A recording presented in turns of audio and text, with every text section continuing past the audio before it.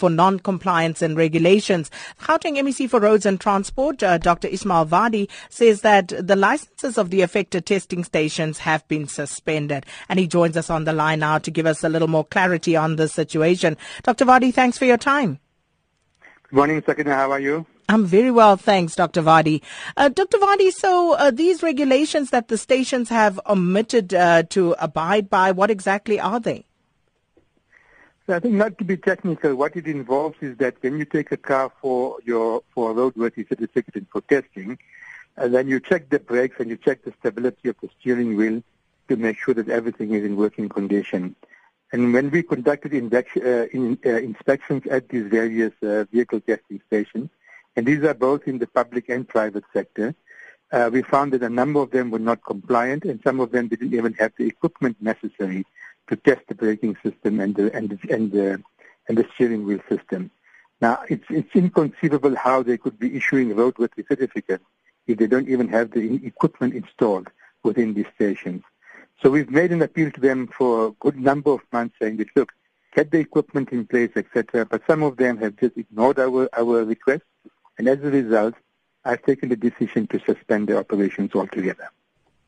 So initially, Dr. Vadi, you had identified 46 non-compliant test stations, but 24 have been suspended. So what does this mean? Is it a total shutdown, no operation at these stations whatsoever?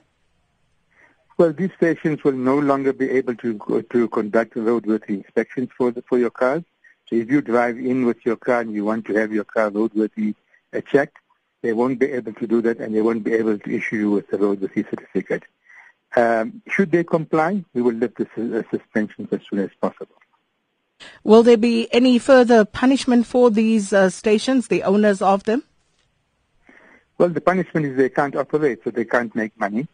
And I want to say that there are 52 more stations that we are keeping a close watch on. These inspections will continue, and it's more than likely that a few more will be suspended as well. Let me see, where can our listeners go to have a look at which stations have been affected? Unlike just driving and finding the one station is closed and you may find 10 others also closed, where can they get a list of these affected stations? Sakina, in our media release, we actually named them, and I took the decision. It's almost like naming and shaming. Some of them are in the private sector. There are a few within the various municipal authorities. But unfortunately, I don't know why the media is not publishing these names. I think it's in the public interest that they should be informed which are the stations that are non-compliant, and actually ordinary clients should not be supporting them. Well, MEC, I actually just went onto your statement and I've got them. I'm just going to run through those names very quickly, but let me release you. Thanks so much for your time this morning.